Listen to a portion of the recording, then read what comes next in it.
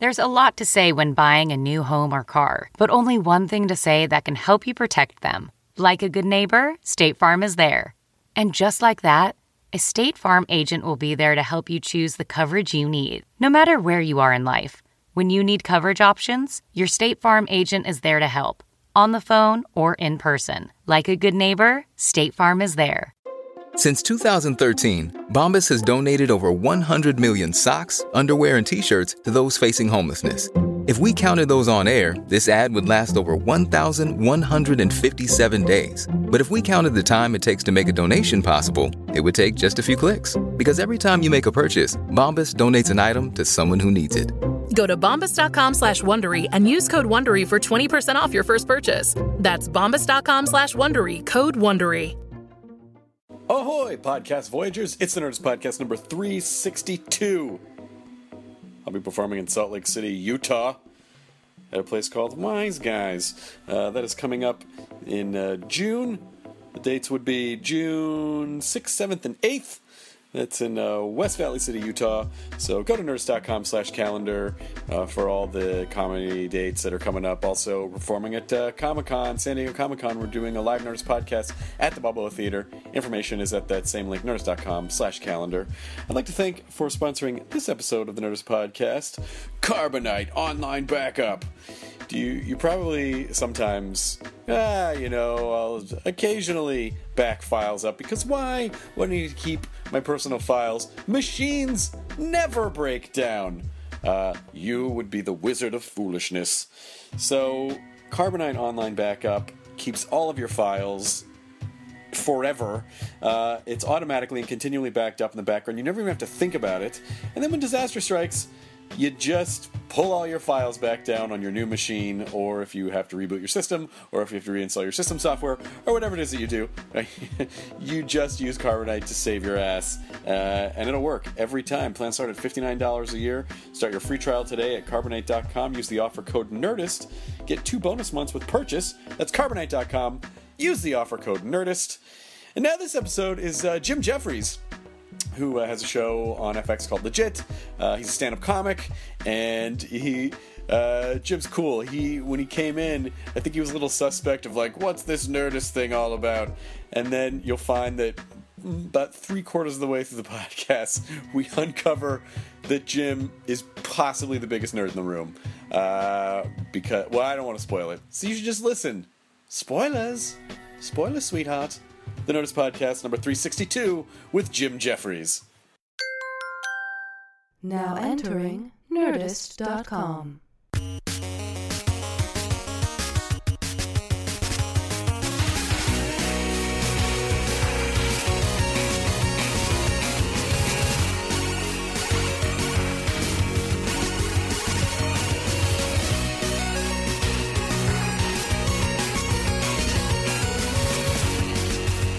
You may ignore that makeup puff. All right. That's I don't know why that's set up for a podcast. Yeah, we really got it going. We paid for all of this out of pocket. Yeah. We're not squatting this at all. From someday they'll find out that we've been using this place. But until that day, Nick hasn't ratted us out yet, and he's got headphones on, so he's not even listening. This is not. I'm sorry, I don't normally listen to the show. So, is there anything particular I should have prepared or anything? Or? Yeah, just a tight 75 minutes of brand new material. Yeah, that's what I got. And that's if we, what I got. It's all Oscar based. Great. Not all of it's gonna work. No, okay. So just it's basically just us shooting the shit for an hour. But so about the Oscars, a bunch of people said, as they do every year, this was the worst Oscars ever. Like everyone always says that. But then I talked to a couple other people that were like, it wasn't that bad. I thought it was great. I was drunk. It wasn't terrible. Oh, good. Yeah. So I thought, and I had some friends over, and we had a pool, and that was fun. Yeah. We all gambled. I had a bit of scotch in me, and I was tweeting things that I shouldn't have tweeted. Sure. Like, Michael Douglas would do a really good job playing his father post-stroke now. Yeah, that's probably not. I don't know. That's the bit that I didn't get was the Chicago. That's the watermark film of the century. You didn't get that memo right before the Oscars happened? It was just like they went. It's the equivalent of doing like now our dedication to Forrest Gump. You know what I mean? No, the Forrest Gump's too old to even be in that now. Right. Like it's not even. It's like a dedication to like a film that did well many years ago. Yeah. Yeah. But not even that many years ago. 10 years ago. And not even a film that changed film. Just a movie, a musical that worked out well. Yeah, that worked out well. It was like there was something else that was meant to be on there. Right. Yeah. And then they just grabbed Catherine Zeta-Jones and they went, we've got the same dancers. And Zellweger was just wasted at the bar and she was like, I'll do it. And they went, no, we just need Catherine. We're going to send you up with Kristen Stewart. Was it to Kristen Stewart and Renee Zellweger that went up together? The Kristen Stewart and Radcliffe. Oh, I Daniel think. Radcliffe, Yeah, right. yeah. Kristen Stewart, who just doesn't give a shit about anything, apparently. Well, she had hurt her foot, so I don't maybe she care. was on pain meds. Maybe. Yeah, sure. Maybe. Does that explain the bruise on her arm? I Fighting was- werewolves. What do you want? I was, I'm going to name drop ever so slightly. I had DJ Qualls at my house. Oh, nice. What? For the Oscars, right? And DJ went, she's so wasted, man. She's wasted. I know her. She's always wasted. So there's your inside scoop for that one. There you go. This is the Hollywood second. This is literally 1 second scoop. I've been a fan of yours for a long time, comedy-wise. I think the first time I saw you live was in Montreal, probably, I don't know, I feel like it was maybe 5 years ago now. Yeah, I've done it a few times. 5 or 6 years probably ago? The first time was like 6 years ago, yeah. Yeah. And it was in, I think it was in the Club Soda It room. was the Nasty Show, yeah. The Nasty Show, that's what it was, I did yeah. the Nasty Show a couple of times, and then they started doing those solo shows. Do you like those better? Did you? That solo show in Montreal was I was like, they put on 4 for the first time, and now they do a whole lot of solo shows. But that was the reason why I got my agents over here and moved to America. So I got to thank Montreal for that. I had a person from CAA come up to me in the street and go, "We'd like to sign you," and they go, "We're from CAA." And I was there with my British agent. There was some younger comics standing around, and I went, "What's CAA?" Like that, right? And they all laughed like, "Oh, you're good, yeah." and they put their card in the top of my pocket. And I turned to my British manager and I said, "What is CAA?" And he goes, "I've got no idea." Right? And this is just when people started Googling on their phone. You know what I mean? And he went, he had like an iPhone that could do it, and he went, "They're an agency." He goes, "Well, we haven't got an American agent yet. We'll see how they work out." You know what I mean? So, it's the biggest agency and the most world. powerful agency. Unless, of course, they were like, "Oh, no, we're the Canadian artist agency." yeah, I went, "All right, what can it hurt? I'll come over and do a couple of weeks worth of gigs." That's And amazing. I came over and I did the. They put me in the Laugh Factory, and I started just doing my regular set, which involves cunt a lot. You know? And just the audience just stared at me. My first gig in America. Now, I'm surprised because a lot of times the accent is the workaround for that. Well, yeah, but after that they sent me on the road and they billed me as that guy. Oh, okay. But if you just rock up to a club and no one's heard of you, and there's also there's not that many popular Australian stand-up comedians around the world, like especially in America. Sure. It's me and Tim Minchin. Tim Minchin. Yeah. And you're both from Perth, right? I went to university in Perth. Oh, I think okay. he's from Perth. I know for a fact that Perth proper. that many years ago, about 6 or 7 years ago, my mother and his mother were in hospital, and they shared a room just by coincidence. Oh, wow. Oh, that's crazy. Yeah, and they had a little bit of a mum off. You know what I mean? Where they started bragging about their kids, and then it got down to their youngest boys, and it's well, my son's a comedian who lives in the UK. Well, my son's a comedian who lives in the UK. Well, my son's done this, my son's done that, and then it ended with Mitchin's mum going, "Well, my son plays piano at a classical pianist level, and writes original music." Right? And my mum was like, "My son says cunt a lot." Game, set, match. That's you guys. I'm always kind of envious of. You perform all over the world. You perform in like South Africa in Tokyo. I performed. Have you really? Yeah. What's that like? Well, I did it. Besides performing for in robots. the corner of a pizza restaurant to white businessmen. Okay. You know, and I got paid good money for it, but it was literally they don't even have TV that's in English. They have nothing. Right. So if you go out there and work for a company or something and you don't really speak Japanese, then they fly guys in to do shit, you know? Wow. And it's the only big major city where I couldn't get back to my hotel. Like, they don't speak English fucking at all. right? Everywhere else, you just like You take it for granted. Yeah, you could say they could speak pidgin, sort of where you could go the big tall with the pointy Whole and separate the language thing. family. Yeah. Completely separate you could language get family. back to a Marriott, you know what I mean? Yeah, But yeah. I couldn't get the taxi drivers. I just had to sleep on the street when I was in Tokyo. Well, someone explained to me, and I didn't do the research to check if this was true or not, but they said the other major hurdle with trying to communicate to taxi drivers in Tokyo is that there's the way that the new addresses get added is that it's not like this block is 100 to 300. It's whenever there's a new building that gets the next sequential address. Yeah. And so there's no real rhyme or reason other than chronologically of when the buildings were built. Oh, so like you could have like 5700, and then next to it could be one. Two. Yeah, exactly. And so there's no like if you're looking at a map and you don't speak the language, it's but maybe that's not true. Well, but that's what I was told. The only English speaking I had in my Tokyo visit was I was walking down the street looking like a fucking giant. Right, I'm 6 foot, right, but just my head poking over. Thousands of people was all bunched up, and they're all walking. And this guy walks up to me, and he looks me in the eye, and he goes, "I am walking home from work." And I said, "Yes, you are." And he went, "Did you understand?" Oh, that's And I awesome. went- He was and I testing went, you. Yes, I did. And then he went, yes. Right? So he just been from his English speaking class. He has to do some deal or whatever. And then he thought, oh, fuck it, I'm going to give this a go. But thank God I wasn't German or something where I knew a bit of English, but his accent was too hard. Oh, and you would have for- totally fucked him over. for the Yeah, rest I of- would have just gone. You He would have walked home like, fuck. destroy his confidence. He gives up. He doesn't go for that job he was trying to get where he needed to be and we know bilingual. how it ends in Japan. Dishonor, stabs himself. It's the all end. over. It's all over. What do you find to be? Can you do pretty much the same acts in different countries, or?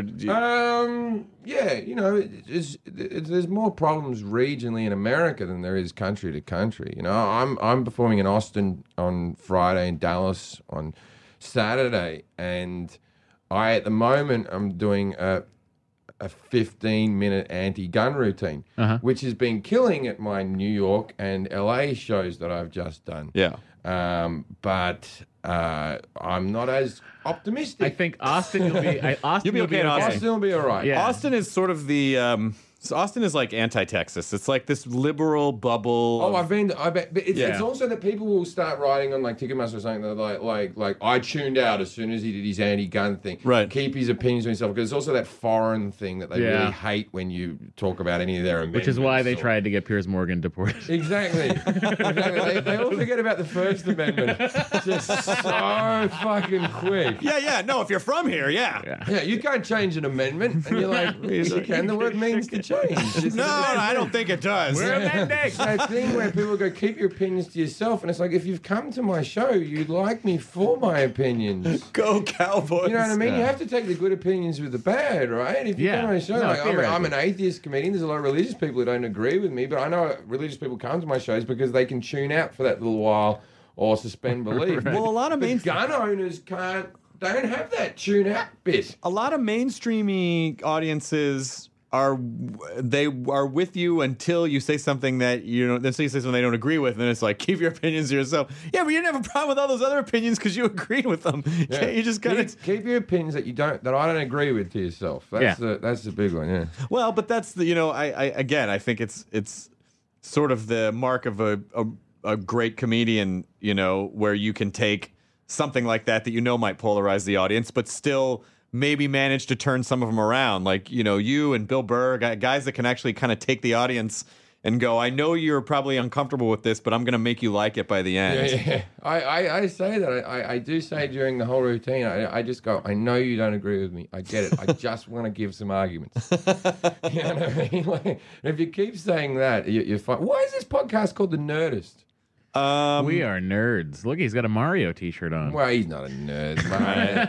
I see, the thing is, nerds, it's a weird thing. That word has changed now, hasn't it? Well, it has, It because... used to be people who were good in school. Well, it wasn't just people who were good in school. It was, so, when I was growing up, there was we didn't really have a name for it. And it wasn't until the movie Revenge of the Nerds came out where we were like, oh, I guess that, we identified Well, I was an outcast at school. I was not popular. My mother was a school teacher at the school, and 300 pounds, and yelled a lot. You know, it was an uncomfortable school. But I didn't do good in school, so I was never considered a nerd in the Australian sense of the thing. But, you know, I don't classify a nerd as someone who likes Star Wars, because everyone fucking likes Star Wars. Everyone likes Star Wars. Star Wars is no longer the example. You know, I always say it's not what you like, but how you like those things. Like how, you know... But don't you find that in the comedy community, I'm not saying you guys, but there is a certain... Because of the power of the internet now, that there is a breed of nerd that's become the bully. Oh, there's no question. There's no question, especially like when you look at comment threads or Twitter or, you know, where the because the nerds don't have the physical prowess, and so they attack you with bitterness and knowledge if they go to the dark side. Yeah. And so, you know, I've always said it's sort of like if you have a fan base that's a little more... not a non-nerd fan base might just write you an email and go like, you're a fucking piece of shit. Yeah. But if you have a nerd fan base and you get an email, it's like 5 paragraphs long, and there's like it's footnoted, and they tell you in detail. And there's things they'll get a YouTube clip and they'll put it up, and they'll put a lot of effort. But I think into their anger. In the early days, for me, it was you know, I was in the computer lab and math group and chess club and you know, I was into computers and video games, and computers and video games, sure, right? I would be, I don't know, maybe I'm not self-knowing, but in the comedy community, I would be seen as one of the cooler kids, probably in that group, right? And I have a degree in opera. Do you really? You fucking nerd. Yeah, and I know a lot about musical theatre, but Seth MacFarlane's sort of making that cool now. But I don't. Well, that's debatable. Pretty nerdy, right? That is pretty incredible, actually. Yeah. A degree in opera is pretty incredible. Well, I lie. I was 3 months off a degree in opera. I quit to become a stand-up comedian, but I did a musical theatre and opera. I did the same course that Hugh Jackman did at university. Wow. And Hugh Jackman was the guy. The course only ever took 20 people each year. And that was just before Hugh Jackman got famous. And he was already the one that all the teachers talked about. Like, when Hugh was here. And I was like, who the fuck is this Hugh guy? He's in a couple of musicals in Australia. And then all of a sudden he's fucking Wolverine. And we're like, all right, shut up. But he's not singing. Yeah. When Wolverine was here. It was before they filled his body with adamantium. But yeah, you know, I guess the name of my website was Nerdist, and it was really about all the things that I liked, which I think you would have been able to put in traditionally, you know, nerdy buckets. But I don't really think I think it's about, you know, if you're into opera, I'm not into opera. It was just that I was failing the musical theatre course, so I took another unit because I was a better singer than I was dancer. So the way the way for me to get through the course was to move some of my majors over to my strength. Very clever. Yeah. But my tap dancing and whatnot was subpar. It wasn't. It was one of those university courses where occasionally you just look around going, is this seriously what we're doing today? We're paying money for this. Yeah, and it was all scholarship as well. Everyone, it was all audition based. The 3,000 people auditioned, 20 people got through. So the government paid for it because Australia has that little thing that we're not really. Australia really likes to think of themselves as being cultural when really we're culturalists. And so anytime that there's someone, opera, all right, there's some money. Go do that. Comedy's really good in Australia right now, though, isn't it? Like comedy in Australia and London, there's kind of a comedy boom, I've heard. Stand-up comedy in Australia does very well with touring acts. So at the moment I'm going back there, I'm doing a whole lot of theatres, I'm selling out faster than I'm selling out over here, and I've had no TV exposure in Australia, and it's my first. But the thing is, the clubs are suffering. Okay. There's one comedy club in Sydney. So people are seeing the big names when they come out and filling theatres, but the ground roots in Australia isn't going very well. If for me, it feels like there's more people who want to become stand-up comedians than want to watch it. Okay. On the club basis. Sure. And then when they have the festivals, their festivals kill. Like, and every town has Perth has a festival, Sydney has a festival, Melbourne has the big festival. Sure. And when they have those festivals, the comedy goes mental for 2 weeks and then it's over. Right. And so that's where you see the boom sort of happening. But London is actually going through, well, the UK is going through a slump. It went through a big, when I first started out over there was more comedy clubs than there were comedians. People were getting promoted through the ranks. Oh, wow. Really quick because they just couldn't fill all the comedy clubs. And some some of the chains expanded so much. And then that, obviously, you expand that much, obviously, there has to be a fall. Oh, gotcha. Because I feel like it was even just a few years ago that I was talking to Jimmy Carr at one of the Montreal festivals, and he was saying, "Oh, there's this, It's not hurting for Jimmy Carr. no, not for him." But he was saying that, Well, I mean, his taxes are. Yeah. I'm friends with Jimmy, and I had a bit of a word to him. I didn't do anything. It was legal. and you're like, as long as it was legal. John Bishop said something on TV after he got caught because the Prime Minister of Britain called him a scumbag or something. Oh, Jesus. Yeah, Jimmy. Look, the Prime Minister called Jimmy out as an example. What? So what specifically was he accused of? Jimmy has over £3 million worth of TV deals a year, and he was paying less than 1% tax. Oh. And what happened was Jimmy had found out that if you open a company and they loan you some money from your own money, there was some way that his accountant went, I know this system that you only have to pay 1%. So Jimmy was doing it, right? And it's saying that Jimmy's one of the nicest guys in the world. There's more charitable gigs than any other comic I've met, so I don't want to fucking slate him. But he got, and all the prime ministers' mates were doing it. Right. All the 1%ers were doing it. Of course. And then, but Jimmy was used as an example of how bad that could got. And I think John Bishop, this comedian, was on telly when it happened. He goes, Jimmy Carr doing that. Every comedian thought the same as they think about his job, about his jokes. I wish I thought of that first. So did he end up having to pay like some exorbitant amount? No, he's now paying regular tax. Right. And just sort of went, sorry. Yeah. But he does a lot of shows that are like news-based, where it's like he's talking about the news and how the banks ripped everyone off. And then when he got done, he was like, well, nothing in the news today. I don't know. What's happening? But he rolled with it pretty good. I was at a gig with him in Edinburgh, and he was on stage with some spotty students, got up and called him a dirtbag and yelled at him a bit, and he just sort of... Isn't that interesting where you can get to a certain point in your comedy career where it's not just about the jokes anymore, that there's sort of a weird, almost political place that you have in society where people come in with with baggage like that? And there's got to be, throughout history, there's certain comics that are left untouched when they do things. And then there's certain comics that I don't understand why. I think, and I blame Bill Hicks for this, and as soon as you say Bill Hicks, I know people are angry right now for me saying this. No, I think it's fun. Why do we have to have such integrity when it comes to advertising? It's like Bill Hicks, if you were in an advert, you should kill yourself, blah, blah, blah, blah. Actors can fucking have a watch on and be like credible Oscar-winning actors. Yeah. Leonardo DiCaprio, you'll be at the airport, there'll be a tag Heuer, and he's got all the fucking money in the world. Well, and he you got another $1 million on the pile? So let me tell you, first of all, I don't have a problem with it. No, I don't either. But I will say, I think the problem that people might have with it is they look at comics to sort of be the unbiased editorial voice of, and so if I think a lot of people are like, oh, well, if that guy's getting paid, I remember because, and I think maybe it was Rantany Minor, it was Bill Hicks, where he went after Leno for like, fuck you and your Doritos money or whatever. Yeah. And so I think people assume, just like if you're a news program that takes money, I don't know. I think maybe that's what it is. I've been offered a couple of beer endorsements over the years, sponsorship deals and stuff like that, and I've turned them down out of fear. Oh, really? Yeah, for the nerd community. But I'll tell you what, I'll tell you, you'd be fine, We're especially okay because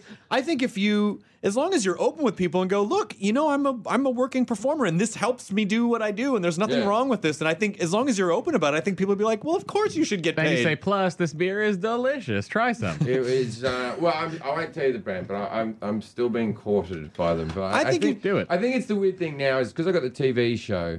Legit, which I'd like to advertise. What's Legit on Thursdays at 10:30. On FX. You sell out. Now he's advertising It's got a TV show? What the fuck, man? It used to just be about the jokes and not getting paid ever. I got one guy write to me that said, because I quit my podcast I did with Eddie. Yeah, talking shit. It was a time thing. I was doing 50-hour weeks on the show, and then the thing, I couldn't get there, and I had to wake up at 6, and I said, all right, well, you guys just do it, and you have my portion of whatever's coming in, and I'll come and drop in every now and again, you know? Yeah. And amongst me and Eddie and all the other guys, it was all amicable and everything was fine, but then people were like, fuck you, like this, right? And I'm like, I'm making a TV show for you. I'm giving you content. It's not like I'm just sitting back. And so I had a child at the same time, and it was like, oh, well, obviously now he's got a kid. And then someone wrote to me, and I'd finished filming the show. Someone wrote to me a big letter how I haven't been funny since my child has been born. That was just like a few months ago, right? And I'm like, but I haven't sent anything out in the world since my child's Well, been he got born. you on a technicality. He's Yeah, right. Unless that was my girlfriend. My girlfriend may have written that.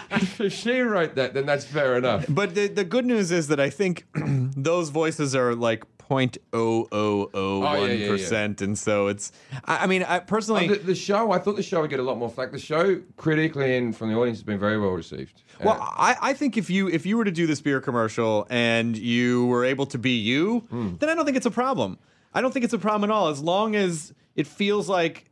You know, we talked about this with Henry Rollins, where he would do, like ads for stuff, and people would be like, "You're a fucking seller." He's like, "No, that's a business transaction. Selling out is when you compromise your belief system for a paycheck. Yeah. But you enjoy beer. Why shouldn't you get to work with a beer company? It's not like you, going, I'm Jim Jefferies for Allstate Insurance. You know what I mean? Like, Yeah, it's, exactly. It's, Well, in that's fairness to Allstate, they do have a great program over They there. do. It's really good. It's Yeah. the So if forgiveness you- policy. I don't have as good a voice as the president from 24. No one does. No one does. So that's- No one does. I like the fact that guy's probably got a name, but he'll always be known. Dennis Rodman. It's not. It's No. so close to Dennis Rodman. But I always think of him as the guy from Major League. Oh, yeah. He's No, fucking he's not Joe from, Boo. He's not from Major League. He was from Major League. He's not He's that guy. Serrano. He's Serrano. He's not Serrano. He is Serrano. Yes, The he is. president- the Yeah, president different 24 is also is Serrano. Serrano. Yeah. Serrano, yeah. Yeah. I always thought of him as the guy who was playing baseball in Asia with Mr. Baseball, Tom Selleck. He is Serrano from Major League. He is Yeah. in the Tom Selleck movie as well, Mr. Baseball. He might be. He is. I haven't seen Mr. Baseball in so long. I but haven't Major seen Mr. League I own Baseball on Blu-ray. ever. He's the other baseball player in Major Baseball who's in Tokyo, who's thinking if he plays well, he might get back into the majors. I'll tell you what. Even as much as I didn't understand baseball, I always loved Major League. I always loved that movie. Oh, it's such a good movie. Holds Yeah, up. It's such a good movie. I think it holds up. I haven't seen it in 10 years. Yeah, it holds up. Now I have a homework assignment. Even Major League 2 holds up in a strange way. The recasting of Wesley Snipes in that movie is amazing because Wesley Snipes is in the first one and then Then he gets really But famous. it's also about like but they don't change the character. The second film, they all come back and they decide that they're better at things that they weren't good at before. Oh, So right. he's going to be a home run hitter. He's not a speed man Yeah, anymore. He's yeah. not going to steal bases. He's just going to Yeah. hit it over the wall. And it turns out that he's only about 2 feet off being able to do it every time. So if he just goes into the weights room a little bit, it's not like he's failing by a lot. He's like 2 feet short from being the best home run hitter ever. But he Plus, just- that's the beginning of the steroids era. They really could have written that in and had a good time with it. well, Charlie Sheen was taking steroids in that one. He admitted to it. I'm sure he was. He admitted to it. He took steroids during Major League 2 so he could throw the fast. He was throwing in the 80s, which is for a Wow. regular human is Wow. bloody fast. It's very fast. He's there are some What people. won't Charlie put in his body? That's my question. Anything. The other day I did I was doing a photo shoot for FX on Saturday, and I just left DJ Quells. well, I just left DJ Quall's house, and they're doing because we got like when they're trying to advertise the network for next year, they're doing a thing where we all arrive at the upfronts on different vehicles. I won't give away what the Sure. thing is. But so Charlie Sheen was being shot after me. Russell Brand just got shot before me. And then I was like, why aren't we shooting this all together? Why wouldn't you shoot us all together? And then it dawned on me on the way home. We're not all getting renewed. Oh no! There's some of us who will just be cutting out of that little montage. I hope it's like car racist, and you show up in a Vauxhall, and Russell Brand shows up in a Mini Cooper. But I saw Russell, and I've known Russell for a while, and Russell has that thing where he uses so many superlatives, but doesn't actually say anything, and then uses words like quandary where it's not meant to be. It's the quandary of the extremist of the motion of the mind, Jim. And you'll go, that sounds like a thing. And then he says it so fast, you go, you're right. You are. That's. And then he'll do things like he'll say to me, he'll go, Jim, I've always been a fan of your comedy. It's amazing. It's outrageous. The things that you pull and the words that you say and the things that you have developed. And then I'll go, did you watch the last 2 specials? And he goes, no, I haven't seen them. Like, I'll be straight in, like I'll all be sucking up, and then honesty right at the end. No. I imagine they're very good, though. I hear but good things. I had an assistant describe it to me. Yeah. All right, I lied. I didn't have anyone describe it to The me. thing is, I rock up with my friend who's staying at my house at the moment, who's a stand-up comic from London.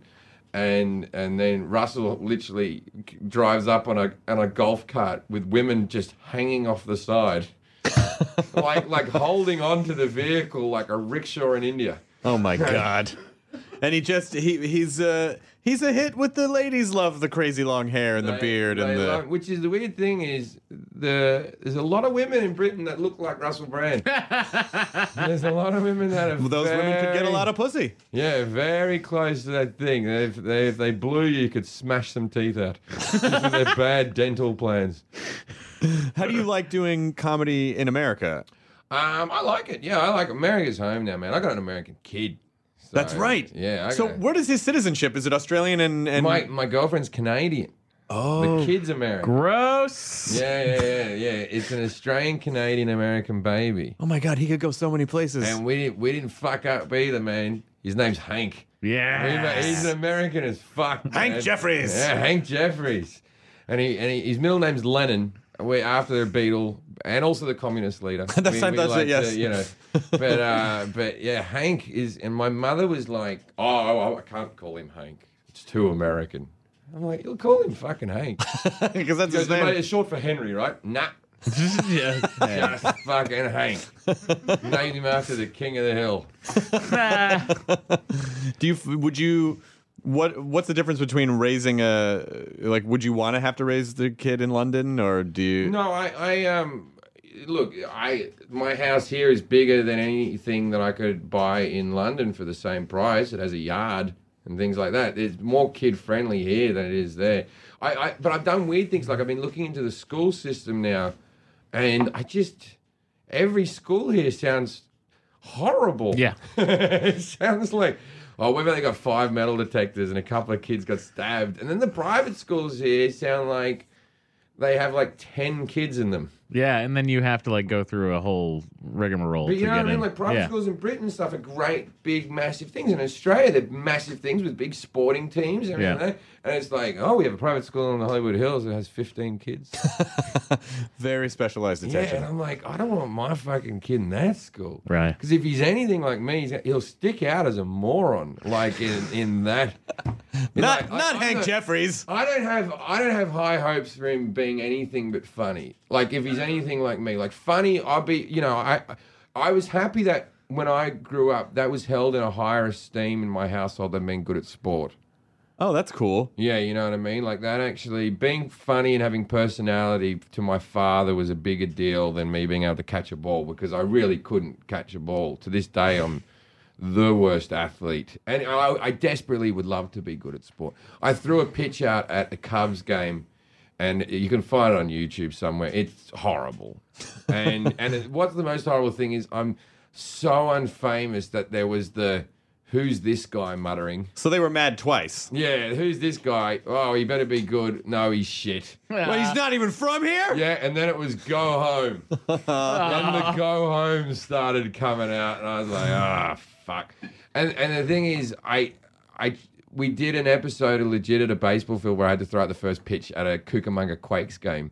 Like, we made it minor league for the character, and I tried it again, still couldn't do it. Right? But then they made me throw it. They go, throw it badly, try to get it over the camera off to your right. Facing forward, I nailed it 4 or 5 times. I hit the camera. I can fuck up tremendously. Oh my God, you're like Rick Vaughn. You just need a pair of glasses with the skull on them. Next time I'm thinking I should just face the wrong direction. Yes. And just fucking do it. I'm telling you, pinpoint accuracy. It was unbelievable. You got to play the slice, like they say. Yeah, and no, that's what I do. I played a celebrity. I have gotten a lot of jerseys with my name on them over the years. Like, I try to get involved wherever I can get a jersey with my name on it, like a retarded child. wherever you can. I mean, like, not just across. I've got a Hearts football team from Scotland, which is the Edinburgh soccer team. And that's because their manager's name was also Jim Jefferies. Oh. And so there was a bit, Jim Jefferies was coming, and I was doing the Edinburgh Festival, and I went, wait, you're not the manager. And I was like, and sorry and surprise. They presented me a jersey. The Cucamonga Quakes gave me a jersey when I went out and pitched. The Cubs gave me a jersey, and I got a jersey from my football team, Fulham. I played in a celebrity match for them, which at the time I thought I did rather well. And then I watched it back, and it's awkward to find out that you have a bad run. It's like hearing your voice for the first time on a recording. Yeah, I didn't know, because you think if you're comfortable, you think, all right, I probably look good as well, right? Yeah, I have a prance and it's sort of embrace the prance. No, but it's a heavy bear. But maybe you should just think of it as a majestic unicorn. No. Every time I ran, the commentators laughed and made comments, because when you're on the field, there's no commentary on the field. Thank God you're a comic, though. And if you were just a guy who that was their life and they still were like, that would be devastating. But at least you can laugh about it. Yeah, at least I wasn't an actor who was like, yeah, okay. And I wasn't bragging before the game in the interviews when they had me like, yeah, I'm going to do this, that. I was going, I'm probably going to be shit. Like, I was saying it down camera. I'm not expecting much. And then I made like 2 passes and thought that was pretty good. I mean, imagine if you're Robert Pattinson and then someone sees you running and then it's that and you're like, oh. If I ever get an actual acting job, I'm very fearful of an actual acting job, because at the moment I'm playing myself in a sitcom that I've written. Right. So if I fuck a lineup, who's telling me off? Yeah. I don't even get close to the dialogue on the page. I know the gist, but I don't even get really close. But to take someone else's and I sometimes pull up other actors and go, no, that's not what you meant to be saying, because I've written it, right? Right. But I haven't even gotten close to my lines. And then I think to myself, if I get an actual job and I show up with this, because I've never practiced the lines. This whole idea that we have theories that actors are sitting at home learning dialogue is a load of rubbish. You get into makeup, they give you the script, you go, what are we filming today? You sort of read it a bit, then they make you do a rehearsal, then they set up the cameras, you just ask to go last, so they're on someone else. By the time they get to you, you've sort of memorized it. Yeah. And they're only doing chunks at a time. You're only doing so like 6 words at a time. You can remember 6 words at a time. Yeah, it's 6 lines, and you sort of get it. But you see the better actors who are very... They come into the show, and like Mindy Sterling, who we've got on the show, she played Dr. Evil's wife. Yeah, of course. People at home. Yeah, I know Mindy. It's really funny. Yeah. And we got John Ratzenberg on the show. Mindy's a fucking awesome improviser. Yeah. By the way. Well, her and I don't think I'm saying anything that John will be upset with me saying. We have an episode at the end. I don't want to ruin the storyline. Basically, at the end of the episode, there's a party and there's a lot of hookers there, right? And we have to give speeches. So I get up and give and it was just literally us in front of the cameras going, all right, everybody just start saying a speech. We're going to just film a montage of all the speeches and everything, right? So I was like, thank you for coming to the party, blah, blah, blah. And then the next character came up. And then Ratzenberg gets up there's a few disabled people there, some prostitutes there. And Ratzenberg goes, well, a lot of prostitutes here. And there's nothing wrong with prostitutes. Nothing wrong at all. You know, the long history of prostitutes, starting with Mary Magdalene and ending with that pantsuit-wearing whore Hillary Clinton, who knows she's a lesbian, and why won't she... And this is no longer John's character. This is just John going for it, right? And I'm like... whoa, right? And DJ, who plays John's son, went, Dad, right? And like in character, but then John looked at DJ out of character like, let me finish, boy. Oh, shit. That was some good improv, John. Who was improvising? Yeah. Read about this in my I manifesto. tell you what, though, if you want to, like, for if we're going to talk about being a nerd, man, you hang out with fucking Ratzenberg for the day. That's nerd heaven. Oh, I would imagine. Tell me about the 2 episodes, the two times you were in Superman as different characters. As different characters, he was in Superman 2 as one of the NASA guys. And then he was a guy that was in charge of a fucking rocket Yeah. in Superman 1. He was in charge of a cruise missile, and then he might have promoted through the ranks and started working at NASA. Right? But then, like, he's Major Durland in fucking Empire Strikes Back. Yeah. He's the one who says they have to close the blast shields because it's getting too fucking cold. The Tauntauns will freeze. Is he really? Yeah. And he's got a Star Wars figure. I had no idea. He's hard to recognize in some of the earlier movies because you think of him as Cliff. Yeah. And you think of him as kind of this like slightly older guy, but like young John Ratzenberger, he's kind of a handsome guy, and But he still had the tash. There was still a certain look. He drove Candice Bergman to see Gandhi in the movie Gandhi. Oh, wow. Yeah. What? He's in The Bridge Too Far where he was going to fight the Nazis. He's in fucking everything. He goes, yeah, I did a movie with Laurence Olivier. Right? I'm sitting there in the fucking makeup trailer, and he goes, the one bit of advice he gave me was, he said, I went up to him and said, hey, Lawrence, what advice can you give a young actor? And he goes, and he told me to never leave my wallet in the trailer. But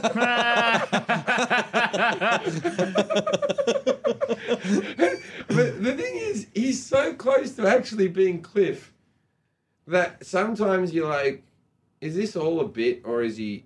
Because he'll start telling you about inventions that he's had. Is this the greatest... I'm not sure if he's invented anything. Is he out Andy Kaufmaning Andy Kaufman? He sits next to you in the morning and you'll be getting makeup done. It'll be 6 a.m. You'll be a bit groggy. I'll be drinking a Red Bull or something like that. And he'll go, hey, you know that Jesus had a dog called Tippy. And you'll be, sorry, John? He goes, oh, yeah. Walked out in the water. The poor thing drowned. And then just back to his newspaper or whatever. Yeah, then back to his newspaper. He doesn't really wait for a laugh. He doesn't really get laughs. He just gets an awkward... Oh, that sounds amazing. And exactly what I want him to be like. Yeah, he's exactly what you think he'd be like, yeah. It is, I guess it is sort of a... There is a certain expectation when you are attached to a character like Cliff, and then you meet in real life. Well, no, actually, I'm just a regular guy, and you're like, oh, okay, yeah, I get it. But it's so much more the legend. It's kind of like you want... It's almost like you almost want Offerman to be like Ron Swanson, but you're like, no, but he's not. Like it's a character. Yeah. But hearing that, maybe Cliff was an eye-opening experience for him, and it was like, this is who I'm supposed to be. There's bits where we were like, I'm worried if he'll even say this line, and then he's like, we can make it more extreme if we. There was bits where I was really nervous because I thought, he won't go for this. He's from traditional sitcoms. But the reason he got the part was we would, like, me and the guy I wrote it with, we'd be there, like, we'd always pull in a few people from the office and say, all right, we want to read this script and see how it plays out, like, not even without actors. And I'd always play, like, 2 or 3 of the male roles. And whenever I got to the dad's role, I just did it as Cliff Clavin. and then like, we can just get him. And then by week 8, we were like, maybe we should call him. And we're like, what's his name? And we're like, the guy, let's call him up. He's like, and then we were like, nah, he wouldn't do it. He does all those Pixar movies. Yeah, I'll do that. Yeah, great. That's fucking awesome. I've got to go film the new Monsters, Inc. film. That's between 4 and 6. That should be done. Did you ever see? I want to talk. I'd love to talk to him, and George Wendt is the other one that I think. Him and George Wendt are still buddies. Oh, that's great. Of course they are. He's like, hey, George is having a few problems with his heart. I think he's going into surgery. I'm going to take him over a bottle of whiskey and have a chat with him. And you're sitting there going, that's just how I want those two to be. So what do you think about it? They sat next to each other on set all day for like 10 years. Yeah, for 10 years. I guess that's they're true. They're right next to each other. Of course they're going to... Yeah. They're either going to hate each other or be best friends. I tell you what, if we go to season 3 or 4... Fuck yeah, I'll get George. You got to get George Wendt. George Wendt will come in and be his buddy for whatever reason. Maybe even next season. You don't need a reason. Just do it. It's your show. You could do whatever you want. I know, but people find that a bit corny, where it's like, huh? It's only corny. Right? It's But only. it's bad. The thing that it is corny, but I want to be around it for 4 days when we film. Right. It's only corny if the jokes are written to be like, but if you just let them be themselves, then it's not going to be corny at all. Then people are like, that's fucking awesome. Like, if you don't refer to it and they're just friends and you kind of let them go, I think it'd be amazing. That would be fucking awesome. See, the thing is, so he's married to Minnie Sterling's character in the show. Maybe they could get divorced in the second season and Cliff could become gay and then pick up George in a bear bar.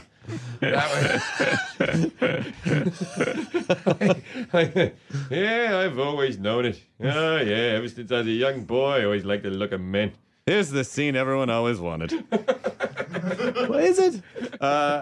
Or he could be a brother-in-law. There's so many things you could do with George. Or he could be the mailman. George Wendt is the mailman. Whoa. There's bits in the show where it's like, so if we get a second season, if I want to bring in my parents for the second season as characters that come over and stay with us for a few episodes from Australia. Oh, that's cool. And, I think I'll just get someone to call Paul Hogan. Just have him on. Yeah, Why not? Why not? Was he not going to do it? Another 70-year-old Australian guy. It's either him or Brian Brown.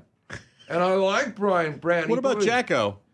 Yeah, Jacko doesn't look... either does Paul Hogan doesn't look like me either. Brian Brown's probably the best casting. Brian Brown's fucking awesome. The guy Jack Thompson, who is from a few movies. Can we talk about FX for a second? Yeah, How sure, we can fucking talk great about FX movie. I fucking love Brian Brown. Yeah, I thought we were talking about the network. And I was going to go, yes, there can be a lot of creative freedom. Wait a minute. Yes, of course. FX the network, FX the movie with Brian Brown. Yeah, I just did an interview for FX where there's a lot of questions where FX was like, how is it being on FX? What does it feel like? What were your initial thoughts on FX? And obviously a lot of the answers are very good, thank you. Yeah. Right? And they were very good, so I'm not taking the piss. But I did a little joke, like they went, so what was your first impressions of FX? And I was like, well, I thought Brian Brown was great. All right. And they just sort of went, no, let's start that again, Jim. No. And I was going, oh, no. Okay, I thought Brian Dennehy was great. We don't want to have any jokes like that. Okay, all right, fine. The real star was the robot clown. Or the crazy, like, troll creature that's in his front door that, that scares people when they go in. Brian Brown's funny, man. He was in that movie... Along Came Polly, which wasn't a great movie, but he was funny in it. Was that the Ben Stiller movie? The Ben Stiller movie where, he was the... He was also in Cocktail. Coughlin's Law. He's in a great movie that never got over here, which is a tremendous movie called Two Hands, which was Heath Ledger's last movie before he moved to America. And it's about Australian gangsters. It's sort of like a Sopranos type of thing, but everyone's in shorts. Of course. And everyone's like, I'm going to fucking kill that cunt. If he comes around here again, I'm going to shoot that cunt in the fucking head. It's a lot of that. But they're in shorts. And then all of a sudden they're they're like, in these mosquitoes are getting me legs. Yeah, I don't know what accent the that was. movie's all about like Heath Ledger's character was meant to go collect $50,000. He went for a swim at the beach, buried it underneath a shoe, and then when he came back, it wasn't there. That's the premise of the movie, but it is a good film. It's funny. Don't tell me what my accent was. Your accent Let's was just move over basically an Australian who was raised in London and then had a horrible head trauma. That's me. Oh my God, this works out so well. I wonder. So, what's your thought on comedians and being sort of dark and anxious and depressed and all of that? Do you feel any of that stuff? Or are you pretty happy guy? I've been on and off antidepressants my whole life. I've been diagnosed with bipolar, but I think that I'm more.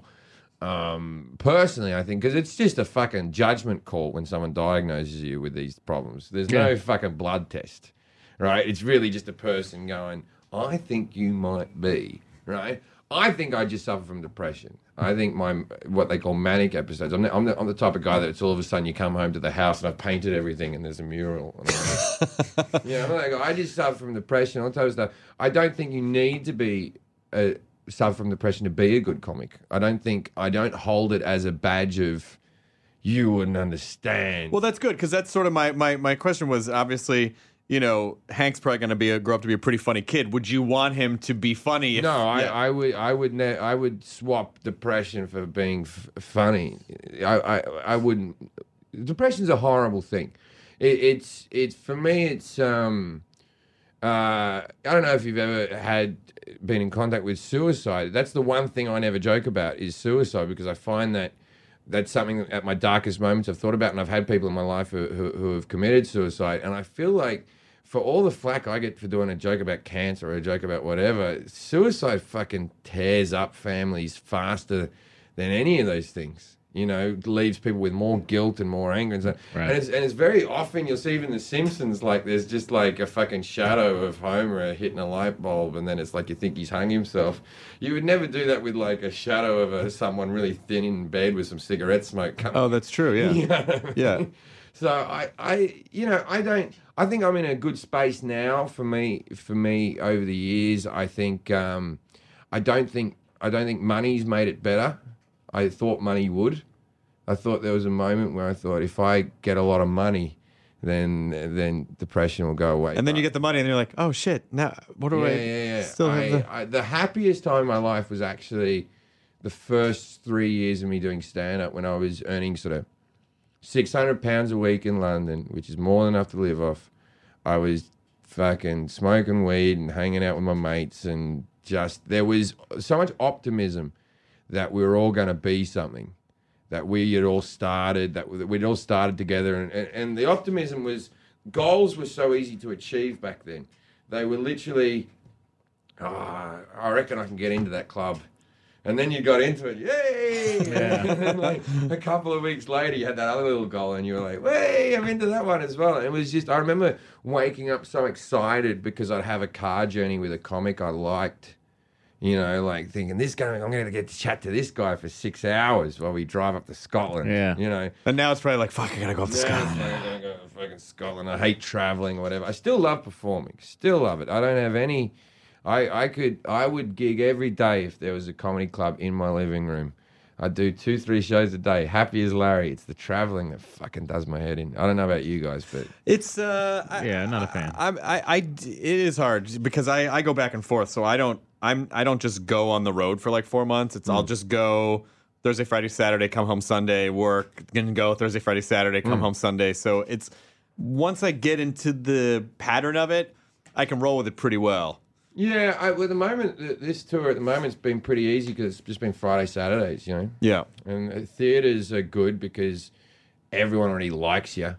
Well, that's the thing, is that the shows have changed dramatically for me. It was really bumming me out going and performing when no one would come out to see me on purpose and the rooms were papered, and it's like, it's a fun challenge to like, I got to win these rednecks over. Yeah. But you know, by the second show Saturday night, you're like, I'm empty. There's nothing left in me. Yeah. You don't get that gig anymore where it's where you go, fuck you, and you walk off. You know what I mean? And that used to happen at least 4 times a year. Where like, you people are all fucking idiots. And there'd be like one table with some girl who could try to convince her friends, like, stay, Jim.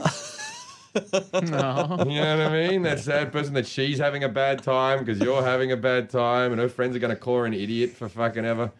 Well, it's hard, you know, like sometimes if you don't have most of the time if you have the energy, it's fine. But every once in a while, it's like you might get a crowd where you're like, come on, guys, you just have to put in 10% of the effort here. Just 10% to come together as an audience, and I'll do the rest. Oh, I've done the thing where I've looked at myself like I've been trying so hard to win over a crowd that there's a moment in the show where you're like standing on a table and you haven't got your shirt on and you're like, what have I become? You're like, I've put in too much effort here. I should have given up on you guys a long time ago. I've really tried and you're not appreciating This is like a relationship where you're dating someone and they just keep cheating on you. You're like, okay, this time I know I can make it work. Yeah. Fuck, there isn't anything I can do. Yeah. I'm just not going to get along. But those don't, I mean, do you kind of prefer that now where it's people know who you are? I like that you can, they'll give you a little bit more breath on a new routine. Yeah. You know, and they, a routine that might work with my crowd that might even kill with my theatre audience. I wouldn't do on a Wednesday down at the Improv because I know that there's not enough people who know Right. me. And, you know, it's weird things now that I enjoy where I can do callbacks to jokes I haven't done on that show. And they already know. And they know. That are callbacks to previous DVDs, and you're like, that's cool. Do you feel like it's important every once in a while to go just do a surprise set somewhere where the crowd maybe doesn't know you, just to exercise that muscle? Yeah, I try to do that as much as possible. This current tour, 40 minutes of it, I hadn't performed yet. I was writing while I was doing the TV show, so I just brought out a special. And I thought, everyone's seen that, so I got to give them a new hour. So I was going down to the clubs like crazy, doing 5-minute spots and 10-minute spots, and that was very interesting because I hadn't done that for a long time. It is sort of weird to. Well, it's nice when you have room to breathe, and then in 5 minutes, then it just becomes a jokes per minute thing. Yeah. Or for me, because it's mostly story based, it'll be like, I'm going to try this one story. Sink or swim. And then you come up, and then it's like, here's this story. No, you don't like that? Good night. Good night. And then it's like at the 2-minute mark, you're like, that's the best bit of that story. You know what I mean? Where they're thinking at the end will be the best bit. Yep. In the middle, there's a bit that's the best bit, and you're like, wow. Do you go up with? Do you just sort? It sounds like you probably just kind of have a general idea of what you want to do, and then just kind of work it out on stage. Yeah. I'm not a studious guy who writes it all down or anything like that. But it sounds like you were during the FX show, which is, I think it must be kind of cool to have a show that's basically a theatrical expression of your stand-up. Well, the thing is, for most people who like that, but some people have gotten angry, like, I already know these jokes. And you're like, yeah, I know, they work. They're good, right? Yeah, but you haven't seen them like this. Now we're acting them out. What's the fucking problem? Yeah, now we're acting them out. And there's different characters in them that you didn't see before. And, and now we've changed them a little bit. And there is obviously some episodes that we wrote from scratch. And also the problem was the first episode was me taking a friend with muscular dystrophy to a brothel. And then FX were like, we really like DJ. You got to keep him in every episode. So now it's me and all my stand-up stories with a guy with muscular dystrophy. Oh, right? wow. Which at first I was a little bit like, fuck, this might be difficult. But it's actually been a help because he's really easy to write stories for. Yeah. It's just, what happened to this guy? He's stuck on the toilet. Awesome. And DJ's gret, too. He's the best. He's the best. And the thing is, it doesn't take a lot of makeup to make him look disabled. He's a just add water type of actor. This is the thing about DJ is, and he doesn't complain about it. He's lost his virginity on screen 7 times. He's the guy. He's the guy. He could be 50, and he might still be that He's guy. the guy. Well, he's getting close to 40, and it's like they go, we need a guy who looks like a teenager who needs to lose his virginity. Like, he lost it on our show. Oh, we took a disabled guy to brother, but 7 times he's lost his virginity. That's a look. You've amazing. got the I haven't been fucked look. But as long as it keeps employing him. Yeah. And it's either that or he plays like someone who's like an alien, or he's in Supernatural as like an alien hunter or something. I haven't watched that show. So I've been watching Supernatural. It's pretty cool. It's a Monster of the Week show. It's not as heavy-handed as X-Files. It's sort of playful and it's fun. Yeah, X-Files wasn't heavy-handed. It was perfect. No. I just mean the whole, like, the truth is out there. Yeah, it I is. haven't watched the X-Files for a long time. I love the shit of the X-Files. Does it still stand up? I think it does. Yeah, seasons 1 through 7 are great. Because I watched the Twin Peaks episode once. It doesn't stand up. Well, I haven't seen Twin Peaks I don't think I've seen Twin Peaks since the 90s. I think it was on Netflix or something. I watched like 4 episodes like a year ago. And it feels like, very kind of that time, right? Yeah, but I remember us all being very excited. yeah. Well, it was unlike Who anything killed else Laura on Palmer? television. Who Yeah, of killed Laura course. Palmer? And they kept on saying this, and we were like, "Wow, what's that?" She's found dead, wrapped in plastic. It was on the advert. Like they kept on saying that, and then there was a dwarf speaking backwards. And what is this thing? And then it's like Lost was the first season was so good, and then by the end it was like I remember watching that guy who was the lead from Lost, and he was there going, "You won't believe what happens at the end." And I was like, "They're all dead? Are they all dead?" "No, you won't believe it. Are they all dead?" "Oh, they're all dead." And then it's like, and you haven't explained the polar bears still. but with Twin Peaks though, Can't have all the answers, Jim. Well, it was written by it was like kids writing a TV program, and there's polar bears and the island moves, and they're all dead. You know what I mean? They did not know how they were ending it. They were trying to piece it all together. They couldn't piece it all together. They thought there'd be an epiphany moment where they went, and that's what the bomb is there. But they never had that moment where they sort of worked everything back in, you know? Well, but then on Twin Peaks, they never really tried. It's just really not. And the show was so far out there. Well, I think to write a TV show, you've got to have a series arc before you have the episodes, right? Right. Say, this is where I want to start and this is where I want to end. All right, now how do I get there? I don't know, but I don't think they did that. They were like... I think 24 didn't know that either towards the end. I'm interested to see what Arrested Development does, because the last episode of Arrested Development really felt like, fuck it, we're never going to see these characters again. Okay, so Portia de Rossi's character is not really a Bluth. She's adopted. Now she wants to fuck Michael. And then so on, and it's like, what are they going to do now with these new episodes? We'll see. Yeah, but they might just... Ignore that? Ignore that. Yeah. Or they could do the Dallas... Yeah. Last 5 years of a dream. Yeah. Or there was a show called Sledgehammer on in the 80s, and they thought they were getting canceled, and so the series finale was basically this atomic device goes off and just levels everything. And then they got picked up again after they had been canceled. And then so they basically in the beginning of the next season had to be like, all that happens someday. And then they just picked it up like in the middle. Right. In Star Trek: The Next Generation, season 3 cliffhanger, The Best of Both Worlds. You know, where Picard's taken by the Borg. Michael Piller wrote that. Why is this called The Nerdist? On his way out. He wrote it on his way out, and he's like, well, this happens. Good luck fixing that. I'm out. I'll see you later. Oh, that sucks. Yeah. Fuck you guys. I just shit on your bed. Good luck. So you own the comedy club at the back of the comic book store. Is that correct? Yeah. Yeah. That's my comic book store. Oh, you like Meltdown? I'm at Meltdown all the time. I go fucking down awesome. there to buy my comic books. Are you perform? You should perform there. I've never been asked. You perform there whenever you want. I got my name for ever so shortest time on the Transformers pinball machine. Oh yeah. I have 3 pinball machines in my house, and I'm a pinball machine. Which ones?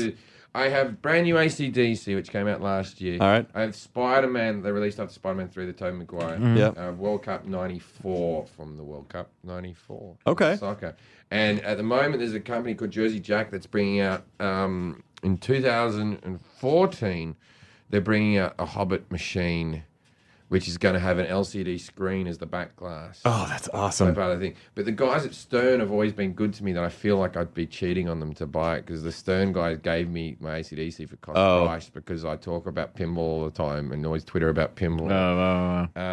So I'd feel like I was cheating on them because I know the next 3 machines they're bringing out, but I can't say. Well, one of my sort of things I want to end up buying is a next generation pinball machine. I liked the classic Star Trek pinball machine with the TNG pinball machine is the best. It's all right. Well, it's the best. Glad we all agree. It's the best. No, it sounds like it just no one's agreeing. There's a lot of things about pinball that no one agrees on. There's a few things that everyone agrees on. Medieval Madness is awesome. Mm-hmm. The Addams Family is a great pinball machine. Yep, it's a great pinball machine. Biggest selling pinball machine of all time. Is it really? Yeah, biggest selling pinball machine of all time. And you think like that movie wasn't one of the biggest hits of all fucking time, was it? And then you got the what other ones is like. Yeah, see, you're a nerd. See, yeah, but then it gets a bit more muddy around like the next 10 favorites. Yeah, where everyone will sort of argue a bit more. I like Arabian Nights. I think it's an amazing machine. I like the Doctor Who pinball machine at Ground Control in Portland, but it has all the Doctors up to Sylvester McCoy. So it's like 80s. It's a kind of an 80s. It's a kind of an 80s. The original Williams Indiana Jones is amazing. The last Stern Indiana Jones is not very good, although it has an 8 multi-ball. And it is a weird. This is here's a nerd story for you where I don't fit in. Right, the first bit doesn't sound very nerdy. I was banging a Playboy bunny in Vegas. Let's trim that part of the story. Right, but she had been a Playboy bunny in Vegas. Her name was Samantha Harris. If you want to Google redhead. All right. Anyway, but now but as all Playboy bunnies, they don't live off that forever. Right. They all go to Vegas and work by the pool in bikinis and earn $600 a day in tips, right? That becomes their gig, right? Sounds good. And so I was seeing her, and she lived in a house with a whole lot of other girls who were ex-cyber girls or whatever. So there was a pretty girl house, right? She was a nice girl. I had another girl in Britain, and there was things that didn't work out for whatever reason. Right? She's a nice girl. Anyway, but I... Talk about multi-ball. So I take the Playboy bunny down to the Pinball Hall of Fame because that's what I want to do with my time in Vegas. The dude that runs it with the gray hair, and the gray hair and the ponytail, right? And they just had the new Indiana Jones machine. This is like 4 years ago, and I just I was dipping my toe in the water of America, and so I was like, oh, these machines are so well maintained. And I was like, oh, yeah. This one only made a prototype. Like I was doing all that, right? Anyway. Did you remember the classic Playboy pinball machine? Yeah, well, they brought out, there's been 4 or 5 Playboy pinball machines because Hugh Hefner's an enthusiast, and they're all in the Playboy mansion. They're all. It's the one where you start it up and it goes dun, dun, dun, dun, dun, dun, dun, like it plays the Playboy theme. Well, they just had a Playboy one that recently from Stern in like 2006, where you hit it and the centerfolds all folded out, and you had the option of the nude pictures or bikini pictures. Oh. How did she take this day trip? She was into me, so she acted... You know when girls act overly enthusiastic about something and it's like they'll watch like a sporting event with you and go, that was a great hit! He's going to know I don't give a shit about this. I have to... Yeah, she was indulging me. That's right? nice. So I got on that new Indiana Jones machine. And the Ark of the Covenant at the end is filled with 8 balls. And it's very hard to get the 8-ball multi-ball, right? But I got it. I got an 8-ball multi-ball. Now, the only other bigger multi-ball was Apollo 13, which had a 13-ball multi-ball. Terrible machine, but a big multi-ball, right? Anyway, so I had an 8-ball multi-ball. I was like a pig in shit. I was like, 8 balls, right? So I come back to the hot girl house, and they said, "How was your outing?" And I, like a child who had just been playing pinball, went, "I got an 8-ball." right? And they were like, "That's great." And then all these girls just sat around me and just hung on my every word for like the next 40 minutes. Thinking he had coke. And then I was like... wow, these girls are actually really sweet and attentive. Hey, we need to go to this club called the Ark of the Covenant. No. It's not.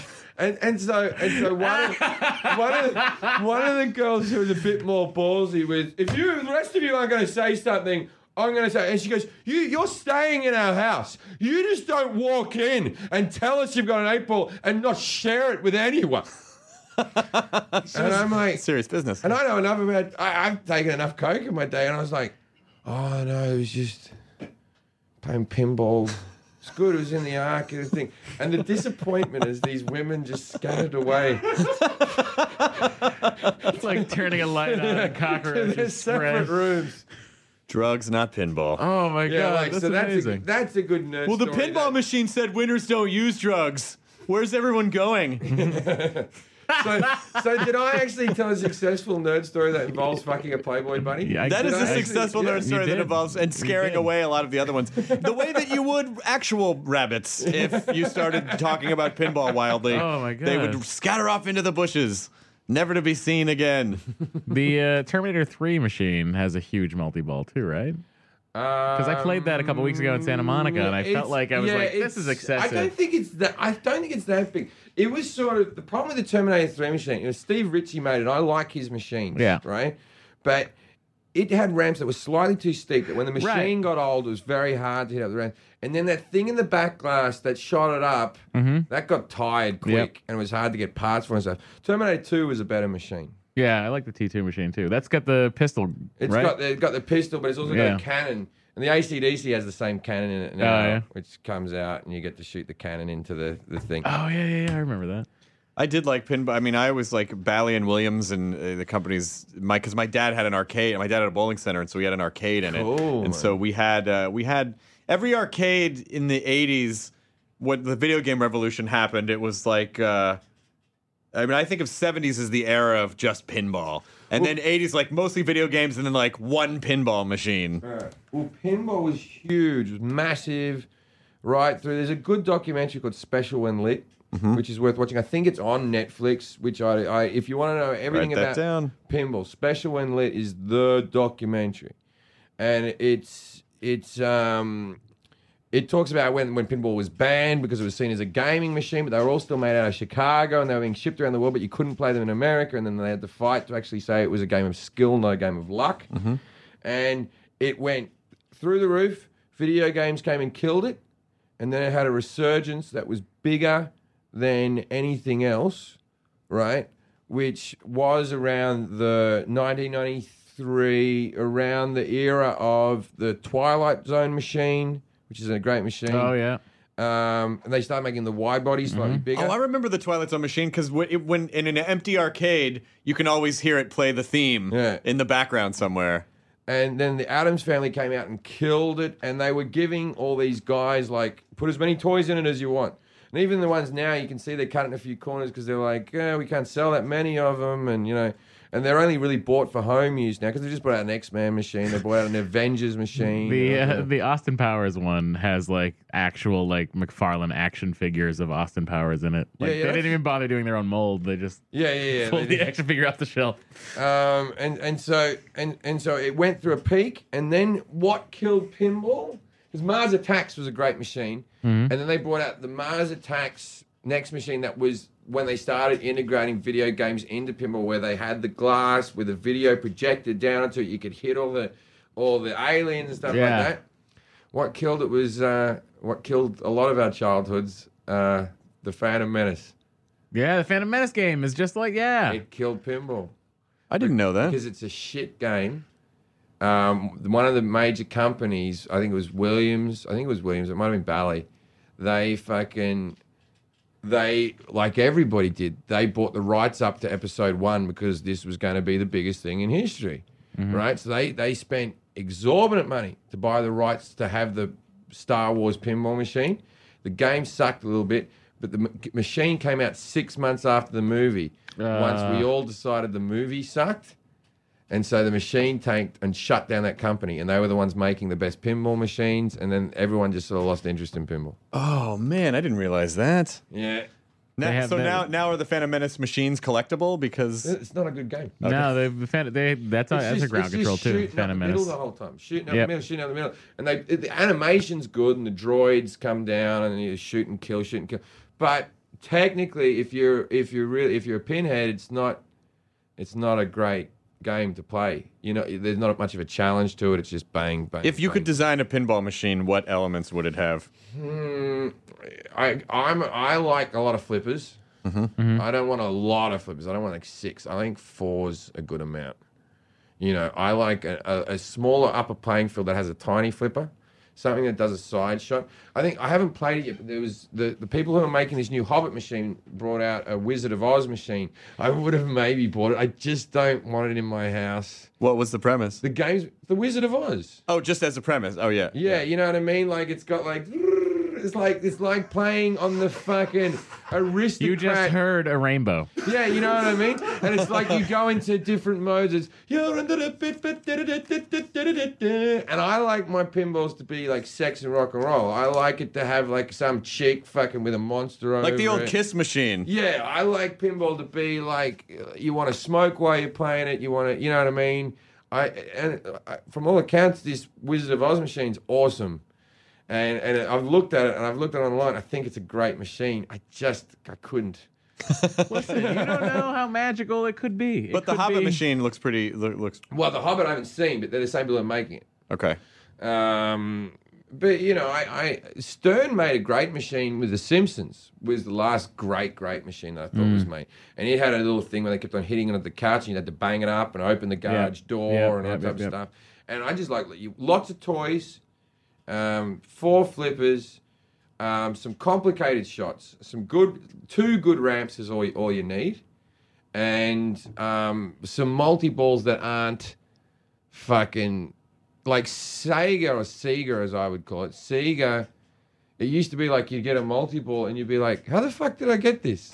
Like you were happy you had it. Right. But you were like... How do I do this again? They just gave it because you hit that 3 times or something. It was just too easy. Yeah. Multi-ball should be complicated to get. There should be a lock button, a place to lock your ball, and a thing, and then, there should be a sense of achievement, just not a fucking moronic. So there's 2 things about pinball machines. You're trying to get it, and no one can beat me on my home machines, not because I'm a better player than everybody else, but I just know I've cracked the code on this machine where to get all the points and how to do it and what's the fastest way to do it and the best order to do it and all that type of stuff.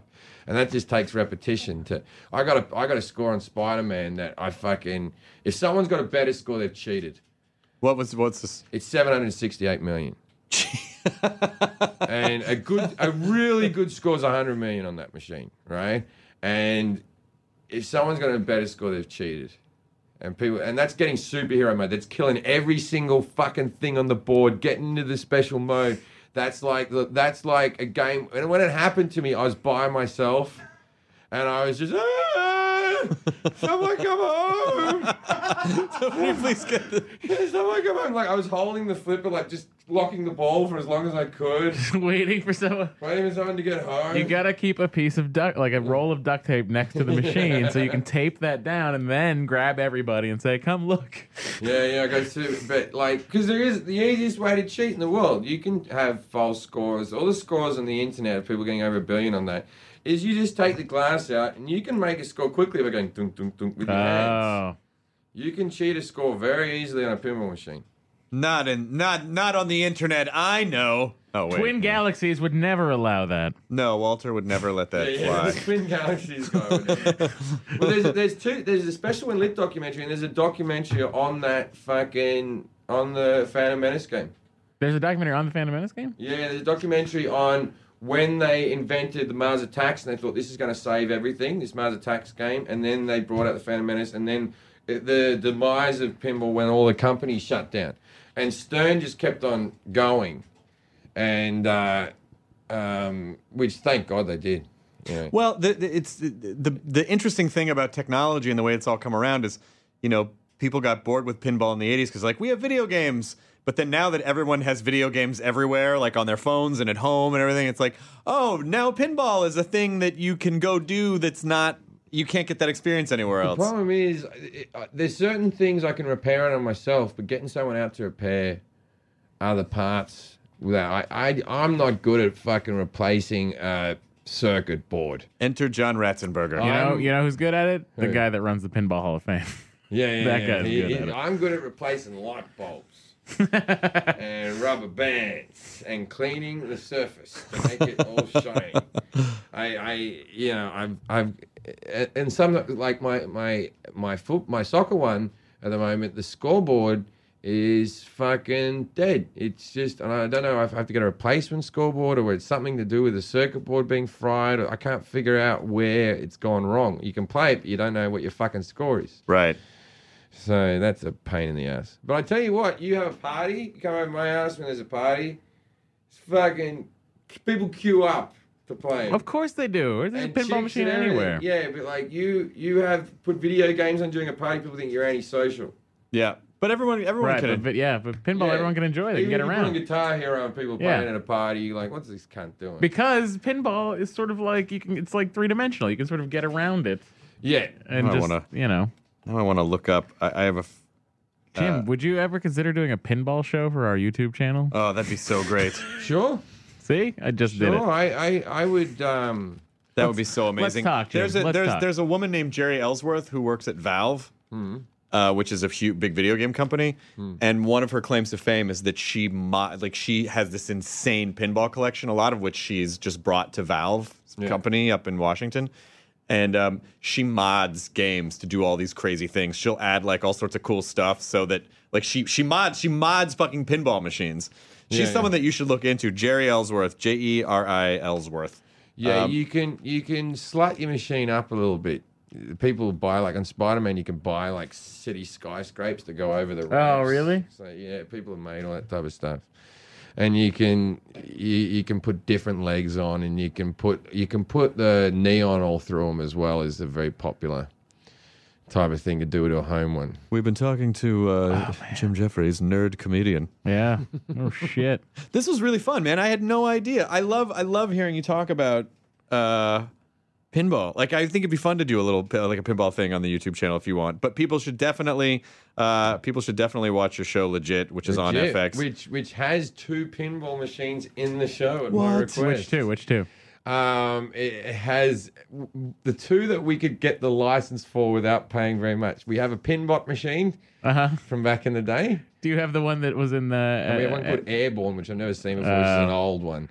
But Airborne Fighter or something, which has like a sort of like a couple of like a Buck Roger-y sort of guy looking at it. But Pinbot was quite a popular one. Then there was Bride of Pinbot was the second one. What's the one in Happy Days? I don't know. I did figure out the other day that on my TV show I'm Fonzie. I have no reason to be there. It's me and a family. Just hey. Like the show's about me, but I'm the least important person in it. You got to hit the pinball machine and get the high score. Fonzie was the least coolest person in history. I would agree with you. If you break it down, a guy that hangs out at a milk bar with high school kids, that's in his 30s, that lives in a studio apartment above someone's house in suburbia, above a garage, Milwaukee. Yeah. That's a loser. Yeah, he's a fucking loser. He conned everyone. Yeah. Well, he was in it for the long con, Chris. We're about to run out of disk space. All right, well, fine. Let's wrap it up. But Jim Jefferies, you're on Twitter, you're on everywhere. Jim Jefferies spelled Jefferies. There's another guy who has the other spelling who claims to be me. But he has 15,000 followers, and I don't really give a shit. As long as he'd stop telling other comics who he thinks are shit. Oh, that sucks. You know what I mean? Where I'm like, don't do that. I have to hang out with those people. Thanks for being here, man. It was really good hanging out with you. We've never hung out before. This is really fun. No worries. Thanks for having me. We'll see you on the YouTube channel. Enjoy your burrito, everyone. Pinball! I'm going to end this with Pinball Wizard. Yeah, go ahead. Yeah, see if we can clear that. It's not a problem, right? Yes, a pinball wizard. Got to be. The Elton John version or the Who? Or the Who version. Well, the Elton John version is the Who version. I mean, but I do kind of like the Elton John version because he's Captain Fantastic and he's got the cape and the fucking crazy. It's the big stilt shoes. Yeah, the crazy shoes that kind of warp your brain when you see it because it looks weird. Yeah, I think I might have to go Captain Fantastic on that one.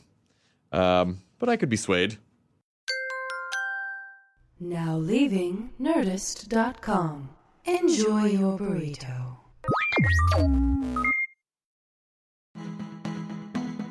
When you're committed to raising the standard, you're bound to ruffle some feathers. At Happy Egg, we like to say we farm differently.